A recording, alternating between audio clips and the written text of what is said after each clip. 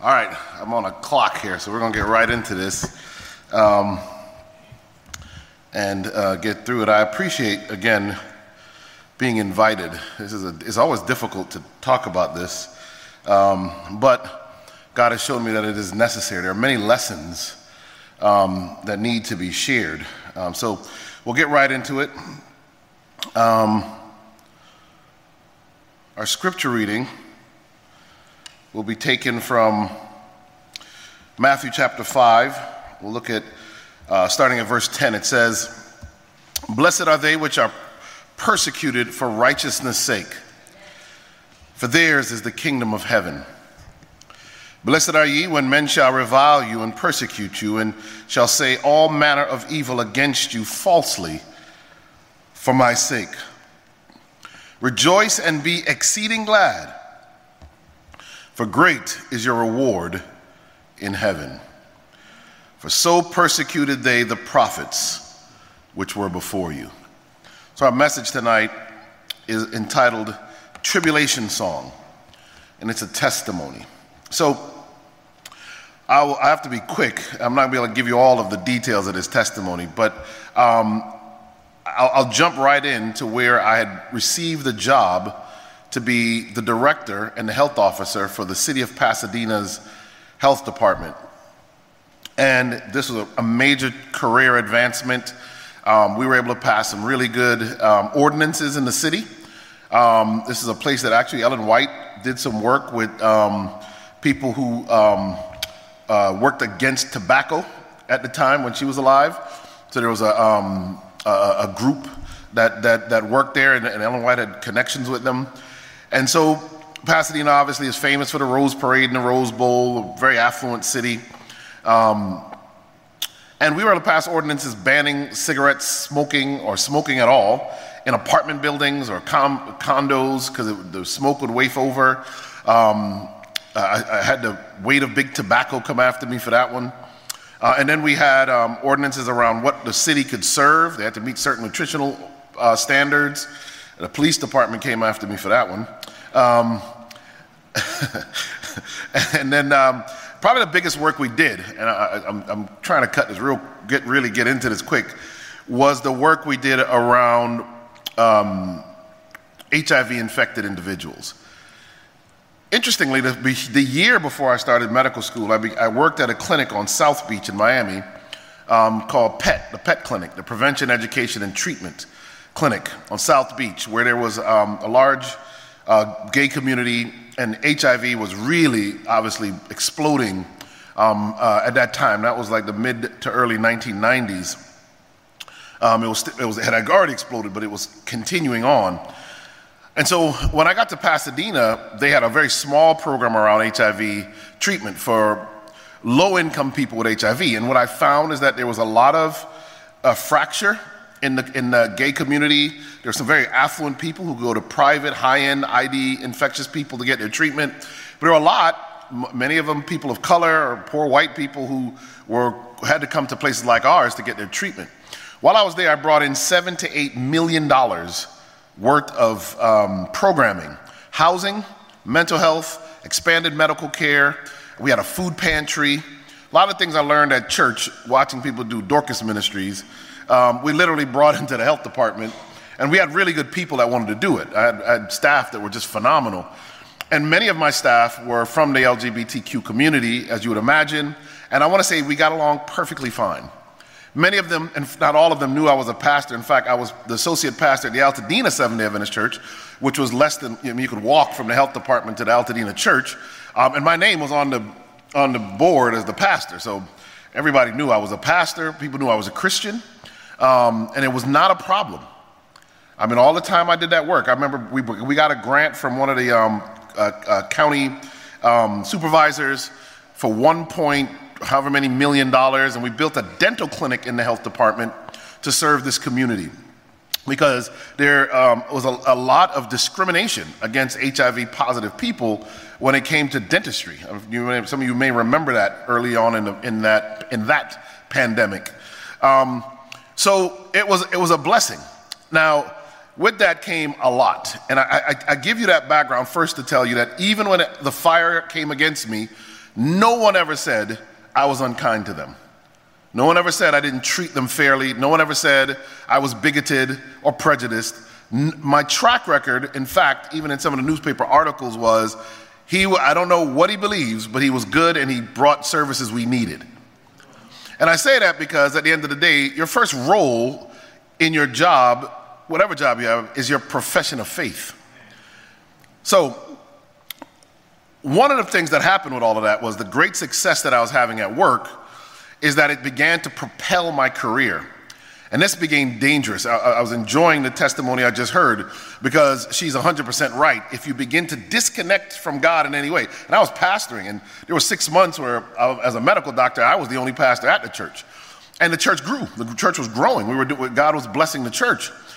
But having to go to certain parties to raise funds in the Hollywood Hills, some of the celebrities I would run into in LA, these things began to affect me. People began to really think highly of me. I was on the local government TV channel all the time. I was like a local celebrity. I'd walk out of a store and people would run up to, hey, Dr. Walsh, we were watching your talk last night on whatever. And that began to go to my head. And I tell you that because my testimony isn't a simple testimony of something bad happened to me and God made it better or delivered me.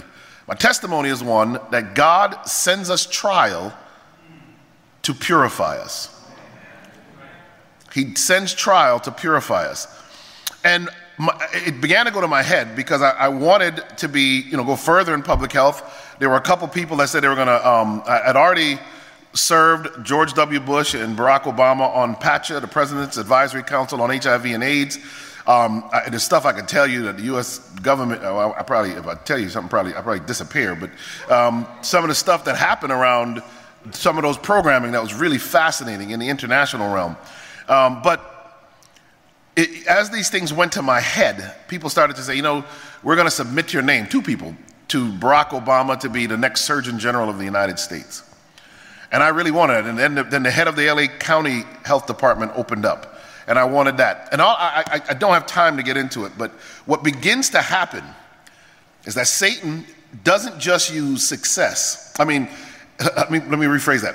He doesn't use failure many times to bring about a disconnect from God. He will use your success. It is shocking what Satan will give you if giving it to you means that you will be decoupled from your relationship with God. I've seen this happen to pastors.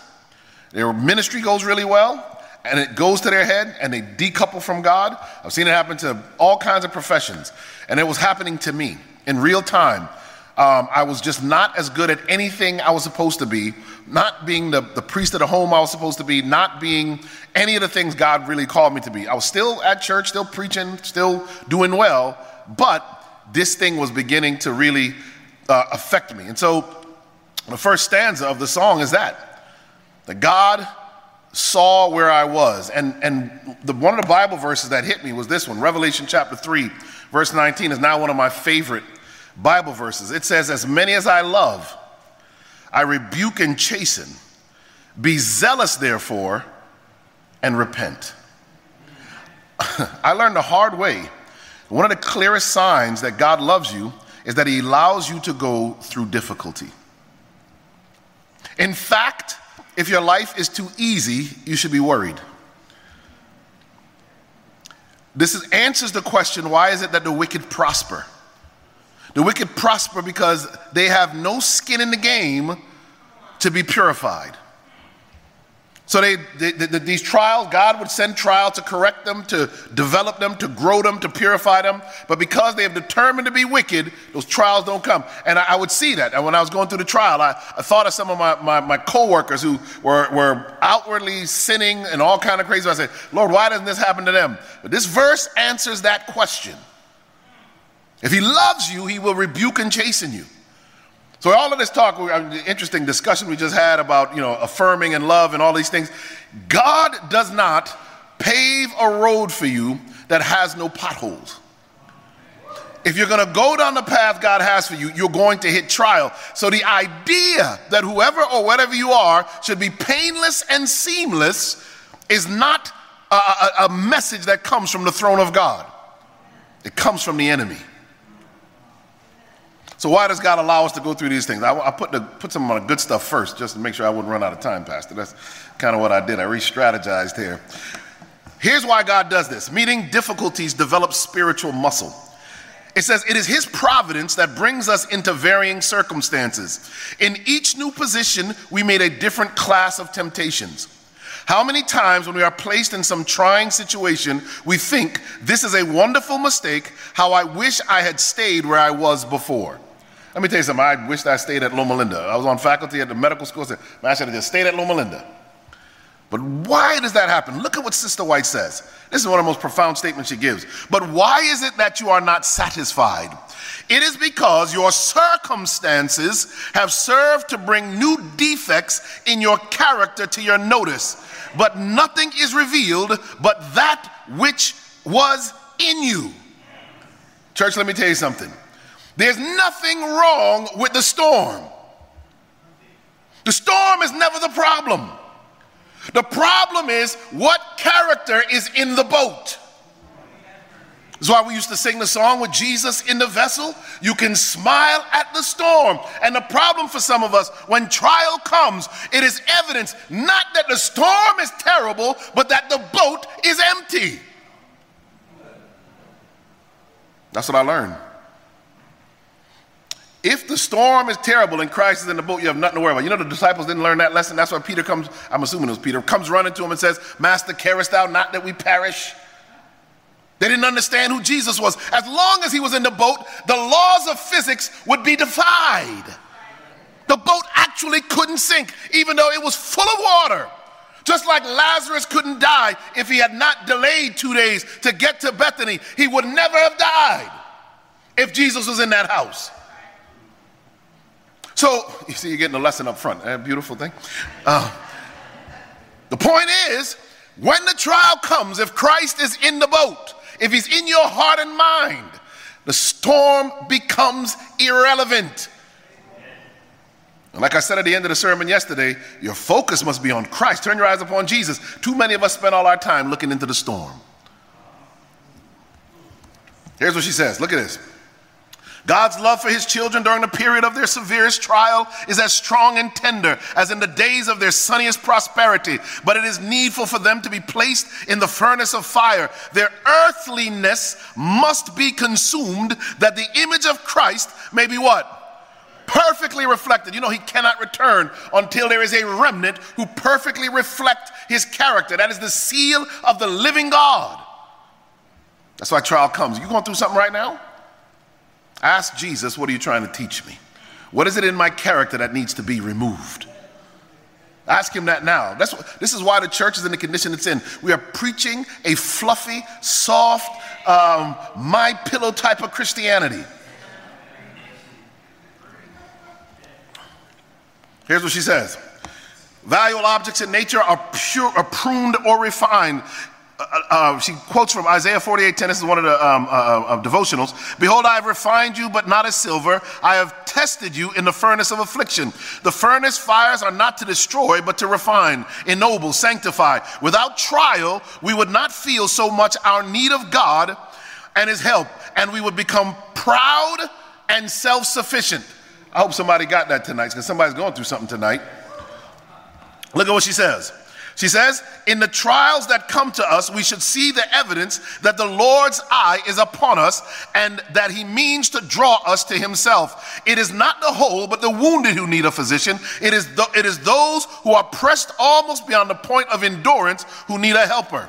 She says, this is powerful, the fact that we are called upon to endure trial proves that the Lord sees something in us very precious.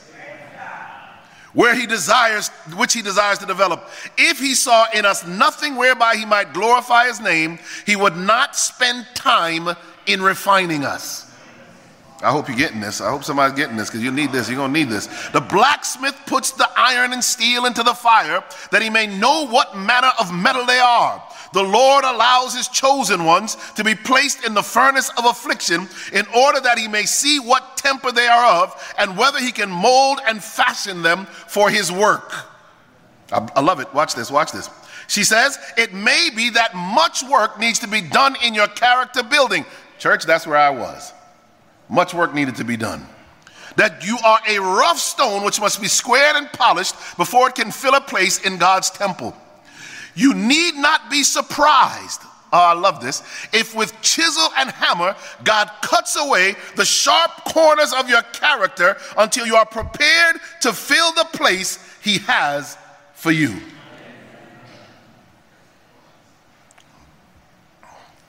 To make it clear, she says this: no human being can accomplish this work. Only by God can it be done. That is righteousness by faith. The trials are the instruments of it. And be assured that he will not strike one useless blow. His every blow is struck in love for your eternal happiness. He knows your infirmities and works to restore, not to destroy. All right, so that's the first big lesson. There's one or two more to go, so we're ahead of schedule. Let's keep pushing. All right, second stanza is the storm itself. So I'm in Pasadena, everything's going good. In 2012, the mayor asked me, probably the first Adventist ever, to speak for the mayor's prayer breakfast, and I speak. I speak. All of the state senators, state assemblymen, some of the national senators are there, all of the rest of my team on the executive level at the city, county officials, big auditorium, fancy hotel, and I deliver a speech that clearly shows I'm a Christian, but I do it to get the community together. I get a standing ovation. In the audience was the president of the Pasadena City College. 2 years later, he calls my office and asks me to be the commencement speaker for the graduation of that 2-year college in Pasadena. I'm skipping a lot, but I don't have a choice. So hold on. So he calls me because he didn't tell me what was really going on, which is where this whole story really gets interesting. And he asked me if I would be this commencement speaker. He talks to my secretary first. I said, yeah, fine, I'll do it. I was actually very excited because at the time, not only was I looking to move up in my career, I'd begun to do public speaking at college campuses and other places. And you'd be shocked what they pay people. I did it once and was hooked. It was like money crack for me, unfortunately. And I was ready to get as much of that money as I possibly, the easiest money you could make. So as a speaker, I was like, just stand up for an hour and you guys pay me thousands of dollars. I'll do it all day. And so I was trying to chase that. And again, I didn't ask God if that's what I was supposed to do. Because you can't speak on an American college campus without some form of compromise if you're a Christian. So I said, yeah, I'll do it. Now, what I didn't know, he didn't tell me, was that the guy who was supposed to speak was a Hollywood movie producer who had been given an Oscar award, an Oscar. When I saw the list of the people that they had wanted to try and get to speak, people like Magic Johnson was on the list. And I'm like, why? I told the guy, why would you want me to speak, the president? He said, well, 2 years ago, I heard you speak at the mayor's prayer breakfast, and I thought our kids need to hear from you. Yeah, well, he stroked my ego. That's the problem. I should have been praying, is this a trap? Because it was. And so here's what happened.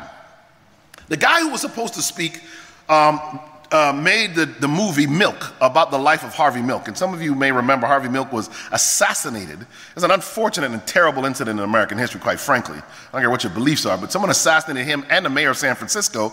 And this was the movie because he was the first openly gay elected official in the United States. And he was assassinated. And so they made a movie out of his life, and Madonna's ex-husband, I forget the guy's name, he played, Sean Penn, he played Harvey Milk. I've never seen the movie, but I also never had an Oscar. And I thought, later on, I said, this man should have probably picked the Oscar winner. And not only that, this director was a graduate of Pasadena City College. So it really didn't make sense, but if I'd have known all of that, I wouldn't have said yes. I knew nothing. They put my name in the newspaper that I was going to be the speaker, and they rescinded the offer for him to speak. Can you imagine what happened when the students at the school from the LGBTQ community heard that the guy that they had probably lobbied to get to speak was no longer speaking? I became public enemy number one. And I read their Facebook page. They said, Dr. Walsh has done some good stuff in the town. However, we need our guy to speak. And what they said is, the reason 45 minutes. Let me try this now. The reason, because the backstory is really interesting. The reason they disinvited him was because earlier in the school year, the professor for their pornography class was caught sleeping with some of the students. Yes, they had a college credit pornography class, and the teacher was sleeping with some of the students. If you listen to my sermon yesterday on the media, our sister talked about the media will mess you up. And so they didn't want another scandal. And what they found is that this movie producer was allegedly online in a compromising position with what they thought was an underage young man. So I don't know if that was true or not, never looked it up. But that's what he was. So he pulled him and put me in. When this community found out that happened, they were livid. And they said, they said some good things about me, but they said, since they found things on him online, we're going to find things on Dr. Walsh online. So they went online to find dirt on me. And I'm sure they thought they'd find some domestic violence charge. I don't know what they were looking for. But you know what they found? Sermons. Lots of sermons. And I'm telling you, they must have, based on what they did, they must have listened to at least 20 hours of my sermons. So on Judgment Day, somebody's going to be without an excuse.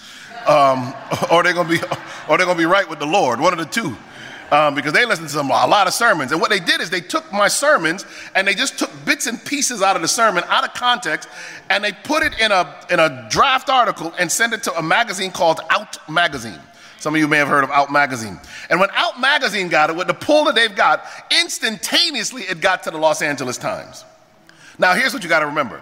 The Los Angeles Times is the second largest newspaper in the United States, probably one of the top 10 newspapers in the world, and they got this story from Out Magazine, and the next day they write an editorial about me.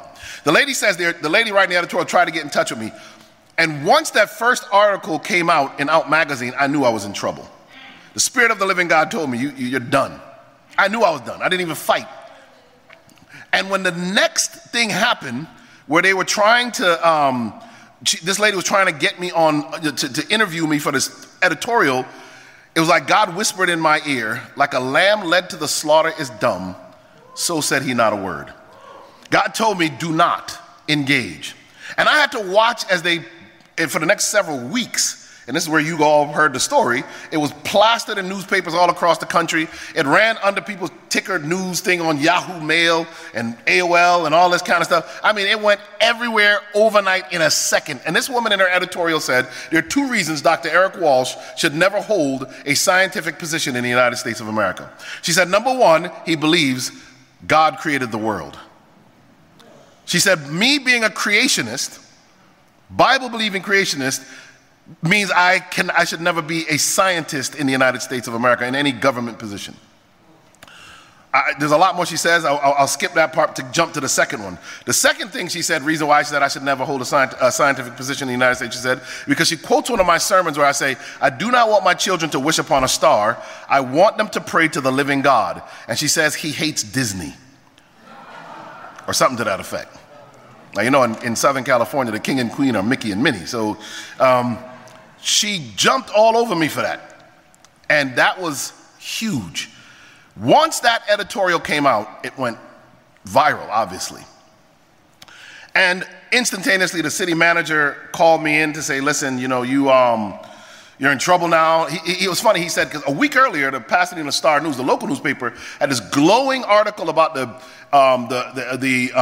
HIV dental clinic that we had opened. It was a 1-year anniversary. They were lauding my efforts and all of this. The city manager said, you know, a week ago you walked on water. Everyone loved you. He said, now they're calling for your head. And he said, I don't know how you're going to survive this. I said, I don't know.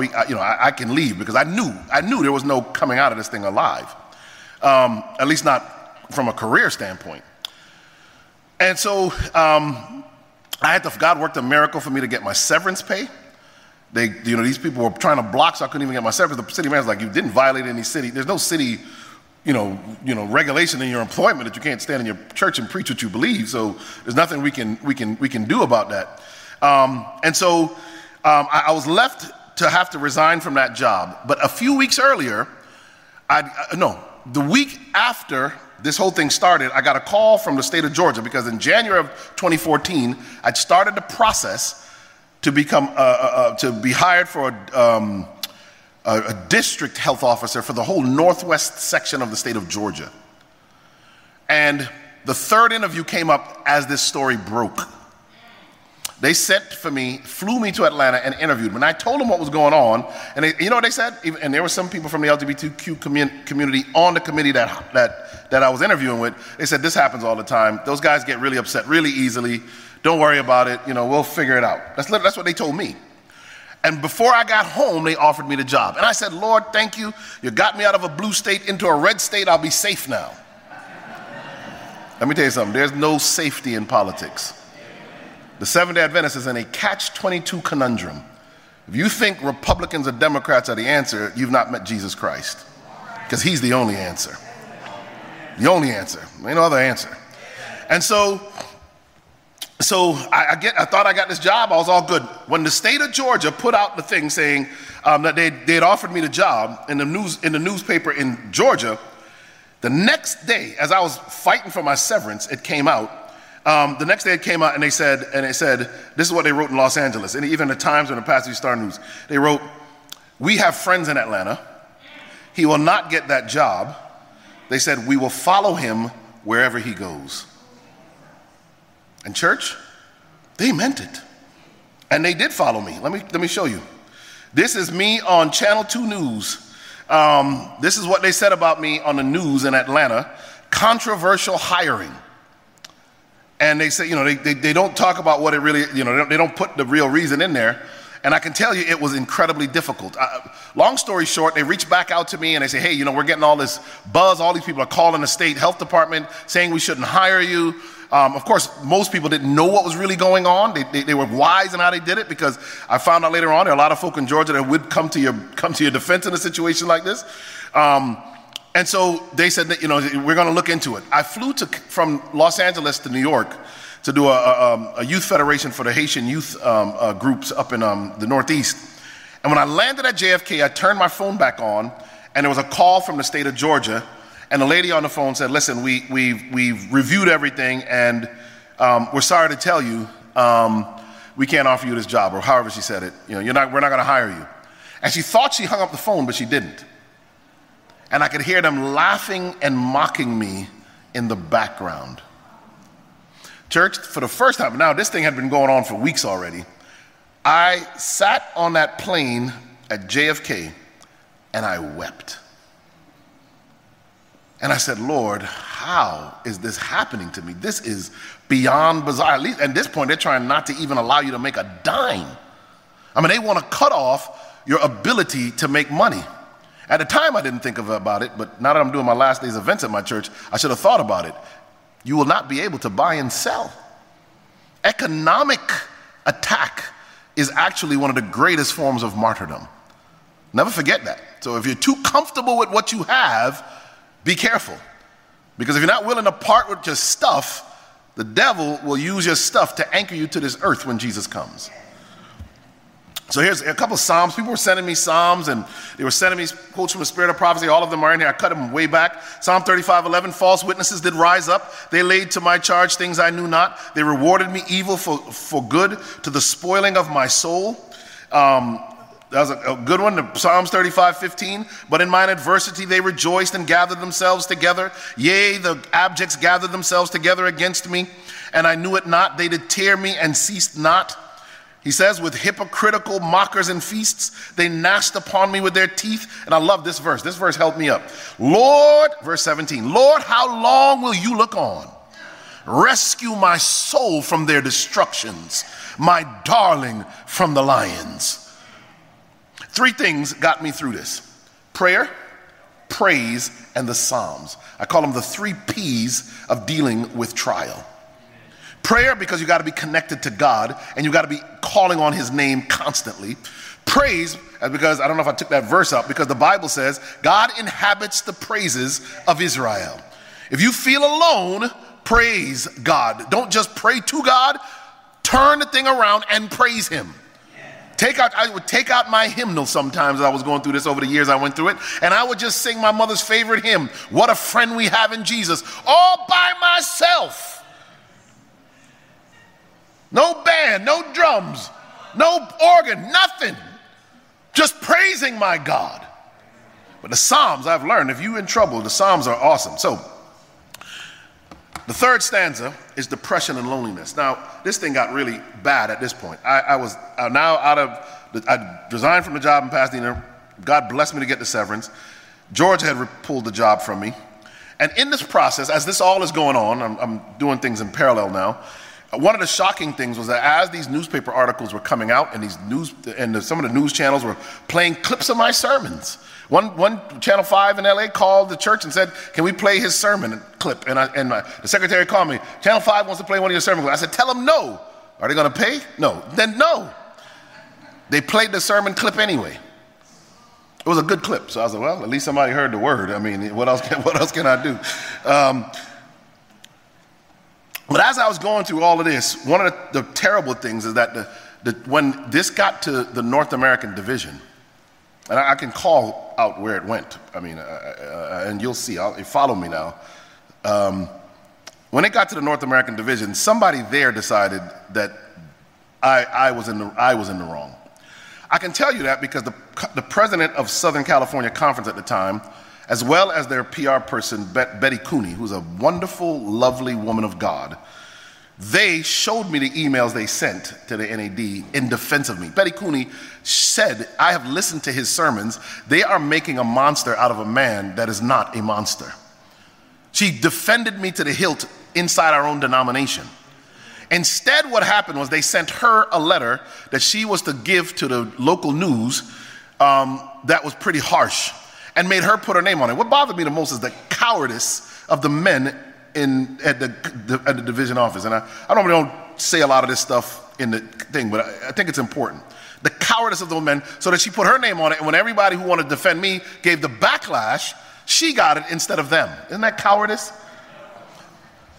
When the newspaper gets a hold of it and they put it out, they say, listen, they quote the letter. They don't put the whole letter in. They say, it says, the Seventh-day Adventist Church has said he is not ordained. He does not represent us. He does not speak for us. Basically threw me under the bus. It was painful. Let me tell you, that was a painful thing. In fact, I don't have time to go into it tonight. They called all the pastors together for the whole conference at the White Memorial Church. I normally don't say this when I give the testimony. Brought in people from the PUC, from the NAD, and I mean, one of them gave me a tongue lashing in front of all the pastors. They told me I'd be able to speak and tell them my side of the story. They wouldn't give me the microphone to speak. So I'm stronger than pretty much all of them, so I took it. And I gave them a bit of, you know what I said to those pastors? I said, if you think what is happening to me is not going to one day happen to you, and these people aren't going to turn on you, you're a fool. Anyway, that was a difficult thing. But there was other difficult things that happened. I was married at the time, and my wife at the time said, listen, you're not going to make any more money. She took my kids and the Range Rover and left. Drove across the country and left me in Pasadena by myself. Later filed for divorce. Some horrible things happened in there, totally separate from this. Listen, before it was all over, I was in Pasadena in that house by myself. Just me and the Lord. It was one of the most difficult, dark times you could ever imagine. My reputation was mud. I'll never forget, I went to the Capitol Hill Church to present something in D.C., and one of the guys, I never say this when I give the testimony, one of the members came up to me after I'd spoken all day, and he said, man, you're actually a nice guy. And I said, what do you mean? He said, someone from the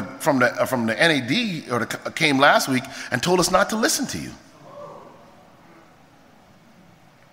It was, church, it was brutal. It was brutal beyond comprehension. I mean, I fight to not even weep as I think about those lonely, dark days. And that's why the name of this one is Depression and Loneliness. Psalm 22 says this, verse 1, my God, why hast thou forsaken me? Why art thou so far from helping me and from the words of my roaring? O my God, I cry in the daytime, but thou hearest not, and in the night season, and am not silent. But thou art holy, thou that inhabitest the praises of Israel. One of my favorite stories in the Bible is Elijah, and this verse came to me when I was going through this in 1 Kings 19:4. But he himself went a day's journey into the wilderness and came and sat down under a juniper tree, and he requested for himself that he might die and said, it is enough now, O Lord, take away my life, for I am not better than my fathers. 2 weeks ago, Southern New England Conference had a mental health symposium Sabbath, and I was the speaker for divine service. This is the verse I came from. Mental health, depression, these things are real. Even Elijah suffered from it. When he thought he was left alone, this is where Elijah went. He wasn't suicidal, let's be clear. What he was is where I was. I told the Lord, I said, listen, Lord, I don't want to kill myself, but if you feel it's time to take me, Lord, I'm ready to go. That's how dark it got. Isn't it interesting? The one prophet, there was another one who actually did it. We found as we were studying the minor prophets, but the one prophet who says, Lord, take my life, never dies. Isn't that interesting? He never died. God sent him a Holy Ghost Uber and picked him up and took him to glory. Isn't that shocking? Look at how the Psalms addresses these things. Psalm 55. For it was not an enemy that reproached me, then I could have borne it. Look at these words David says. Neither was it he that hated me that did magnify himself against me, then I would have hid myself from him. Look at what David says. Verse 13. But it was you, a man mine equal, my guide and mine acquaintance. I want to make sure I hit the second lesson for you to get out of my testimony here. Troublous times are before us. In many instances, Ellen White speaking, writing, in many instances, friends will become alienated. Without cause, men will become our enemies. The motives of the people of God will be misinterpreted, not only by the world, but by their own brethren. Look at what it says. Look at what it says. She says, the Lord's servants will be put in hard places. A mountain will be made of a molehill to justify men in pursuing a selfish, unrighteous course. The work that men have done faithfully will be disparaged and underrated because apparent prosperity does not attend their efforts. That is the worldly form of prosperity. She goes on and she says, by misrepresentation, these men will be clothed in dark vestments of dishonesty because circumstances beyond their control made their work perplexing. They will be pointed to as men that cannot be trusted. And this will be done by members of the church. Look at what she says. She says, God's servants must arm themselves with the mind of Christ. They must not expect to escape insult and misjudgment. They will be called enthusiasts and fanatics, but let them not become discouraged. God's hands are on the wheel of his providence, guiding his work to the glory of his name. The guy that ultimately was responsible for all of that he didn't even live long after all of this stuff cleared up. God's hands are on what's happening. I can tell you some of the stuff that happened aftermath. It was crazy. When the religion of Christ is most held in contempt, this is a key passage from Testimonies, Volume 5, page 136. When the religion of Christ is most held in contempt, when his law is most despised, then should our zeal be the warmest, and our courage and firmness the most unflinching. To stand in defense of truth and righteousness when the majority forsake us, to fight the battles of the Lord when champions are few, this will be our test. Look at this. Don't miss this next line. You don't think this woman is inspired, you're crazy. Look at this line. At this time, we must gather warmth from the coldness of others, courage from their cowardice, and loyalty from their treason. I hope you got that. The spirit of prophecy is telling us that when they turn their back on you, when they show themselves to be cowards, you become more courageous. When they come at you and they are disloyal, you become more loyal to the cause of God. When they are cold, you become more warm. Look at this. Because some people, I remember one guy reached out to me. You ever hear me give a testimony? I always say this. Guy reached out to me and said, Dr. Walsh, because of what they did to you, I'm not returning my tithe anymore to the church. I said, man, you know you ain't paid nobody no tithe in 20 years. Don't be trying to use me as no excuse for you not returning your... Pay your tithe. God is in control of this thing. If you have enough faith to believe in God, believe that he's in control of the church. Some of us have given up. We think God's not in control of this thing. And we look at the people in the church and what they do, and and it messes up our relationship with God. I'm not worried. This is his church. He's the one that's all powerful, not me or you. Look at what she says. She says, talking about the church, the noble ship, she says, there is no need to doubt, to be fearful that the work will not succeed. God is at the head of the work, and he will set everything in order. I wish I had time to tell you how all of those people got their come-ups themselves. If matters need adjusting at the head of the work, she says, God will attend to that. and work to right every wrong.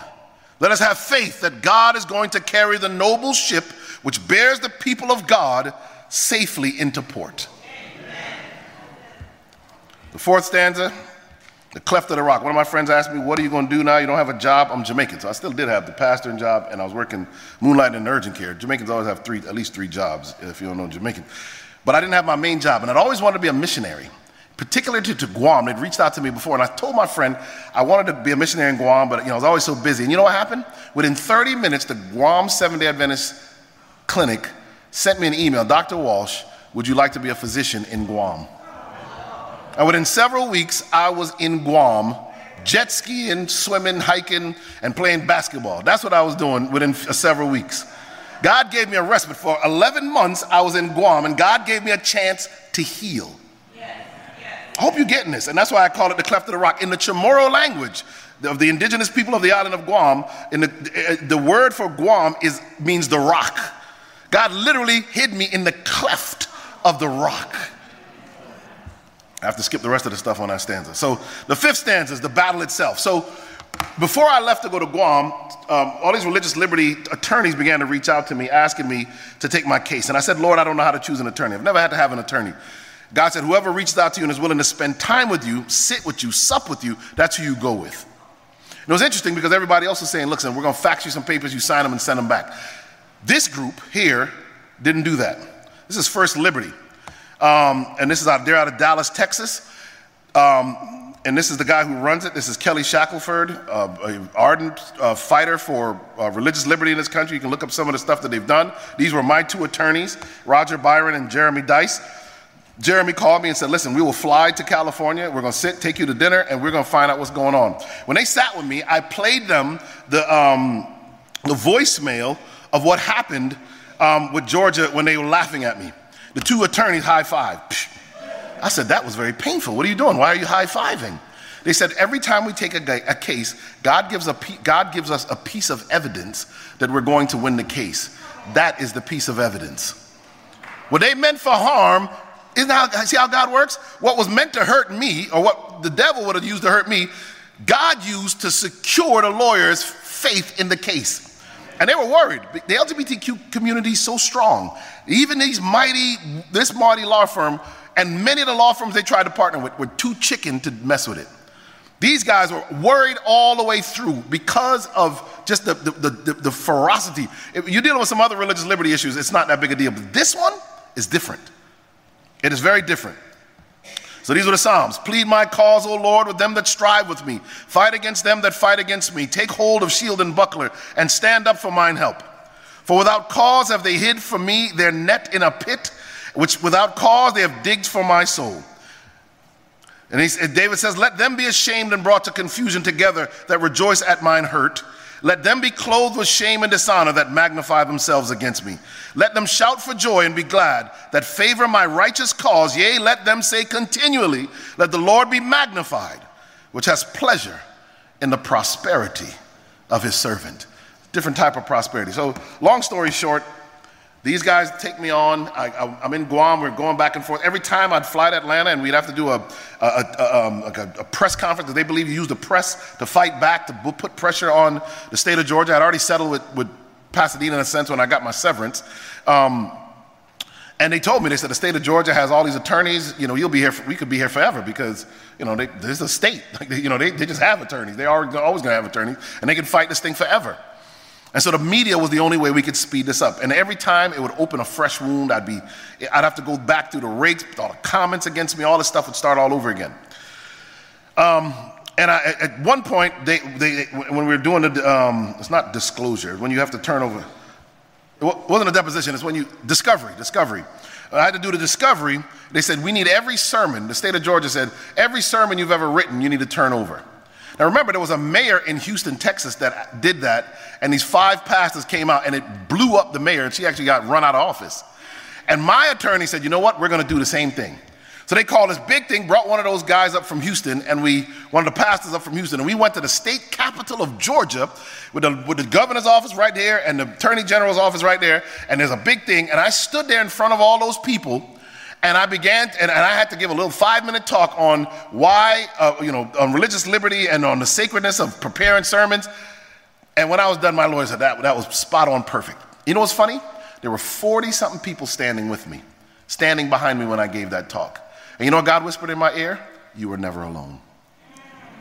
Every Christian organization, every denomination in the state of Georgia, except Adventists, everybody else was there. The only reason Adventists weren't there, I realized in hindsight, is I should have called some of my friends from Oakwood and told them to come. Then I'd have had some Adventists there. But it was powerful. And the thing began to change. And I'll say this, let me show you this. The media push was so strong, they got me on Fox and Friends. You can see I didn't really want to be there. It was like 5:30 in the morning. And this is how they made this thing rise up and really push this issue for everybody to see what was going on. On CNN, they discussed me, and what is interesting, and I don't want this to play, there's a video there, but I don't want it to play. What's interesting is the person who ultimately came to let me say it like this. One of the reasons the state of Georgia finally backed down is that it was 2016 by then, and there was a presidential election happening. And someone they never thought was going to gain traction did. It was a guy named Donald Trump. You may have heard of him. And Donald Trump said, what are they doing to this guy, Dr. Eric Walsh, down there in Georgia? You know how he talks. Have you seen this? It's incredible. Have you seen what they're doing to Dr. Walsh? I don't know. This is not an endorsement or a bashing of Donald Trump. That's just what he said.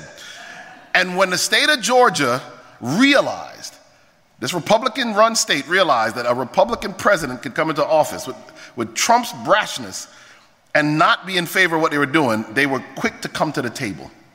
I was on my knees praying to God in worship one morning, and I said, Lord, it's too much now. By then it had been 2.5, 3 years almost. I said, Lord, it's enough now. I need this thing to be over. This lawsuit business is too stressful. My phone vibrated while I was on my knees.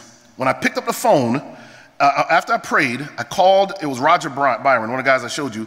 I picked up the phone, I called him, and I said, Roger, what's going on? He said, I have some news for you. And I said, what is it? He said, they want to meet with you. They want to go to mediation. And I said, what does that mean? I knew what it meant, but what does it mean? He said, they may want to settle. I can't promise you anything, but they may want to settle. I said, Roger, you don't understand. I just got off my knees praying, asking God to get this thing out of my life. I was tired of it. He said, well, God answered your prayer yesterday because the call from them came yesterday. And what God whispered in my ear was, before you call, I will answer. Let me tell you something, church.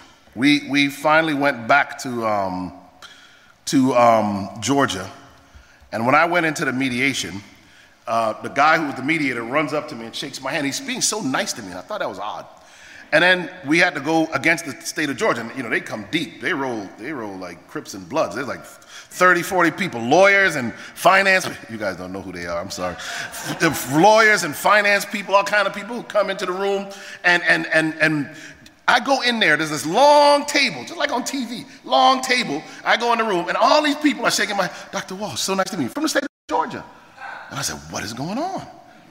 I sit on the other side of the table, and they said, Dr. Walsh, do you want to say anything in your defense? I said, nope. Not saying anything has worked well so far. I'm not saying nothing. Let my lawyers do all the talking. And they did. They started talking, and they went back and forth a little bit. We separated into separate rooms. And I mentioned the thing about them shaking my hand because David says in Psalm 23, he says, thou preparest a table for me in the presence of mine enemies. When I got back to the room, the moderator, the mediator said, well, listen, we're going to move a piece of paper back and forth with the amounts. I thought that was kind of primitive, but okay. And so the first paper comes from them. We had prayed and everything, myself and my lawyers. It's a nice thing about having Christian lawyers. I don't know why Seventh-day Church don't have a law school, but we prayed, and they sent the thing, and it was 6 figures amount to settle with me on this case. The lawyers high-fived again. I said, why are you so happy? They said, if this is the first offer, Dr. Walsh, is over. They came to settle today. Before it was all over, the amount doubled. I remember him, the mediator, coming back in and saying, Dr. Walsh, this is their final offer. Do you want anything else? I said, nah. I said, listen, I didn't expect all this kind of money. I said, nah, I'm perfectly fine. I said, that's good. And one of my attorneys, Jeremy said, we want an apology. I said, that's right, we want an apology. That's right.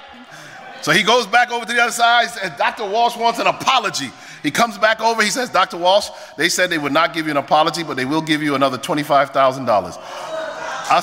I said, listen, they can keep their apology for $25,000. I'll take the cash, brother. I'll take the cash. You know what's interesting? One of the state senators met me when I spoke at the state capitol and shook my hand. He said, Dr. Walsh, I listened to your sermon. I've listened to your sermons. He said, you keep preaching. You preach powerful. I mean, this is not an Adventist guy.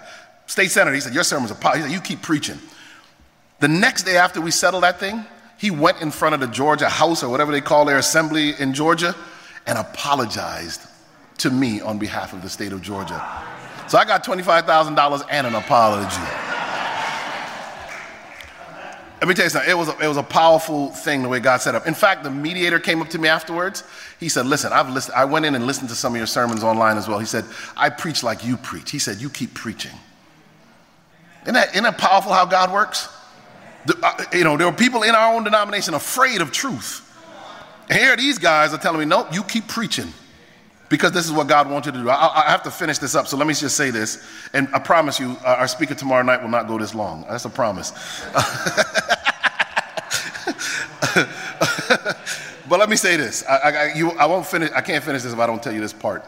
While I was in Guam, I reconnected with someone that I'd met at the Spanish SDA church in Hartford, and just sending me emails and stuff, and I didn't think much of it. She'd send me these devotionals, and eventually we were praying together on the phone. And it took a few years before everything really matured. But I found her to be a spiritual person, and I didn't really remember what she looked like. She finally sent me some pictures, and I was like, pictures aren't that good. So I said, we'll just be friends. And then I was preaching in Miami, and I decided to shoot up to Connecticut to visit her. And when she picked me up at LaGuardia Airport, I said, man, this girl is gorgeous. She looks like a model. I said, what happened to her pictures? But you know what it was? It was God. God wanted me to make a decision, not based on anything, but the spiritual condition of the individual. Isn't that powerful?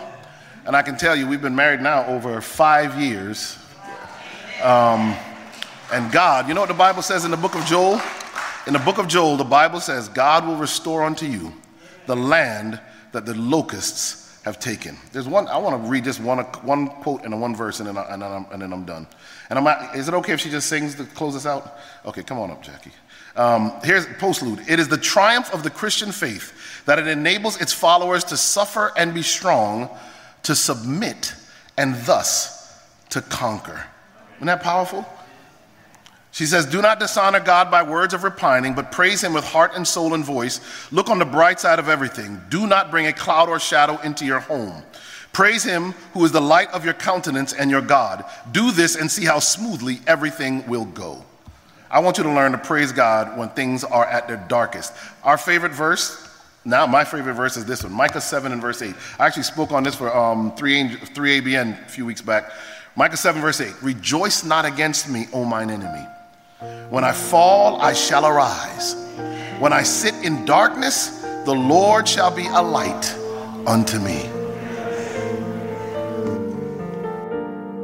This media was brought to you by Audioverse, a website dedicated to spreading God's word through free sermon audio and much more. If you would like to know more about Audioverse, or if you would like to listen to more sermons, please visit www.audioverse.org.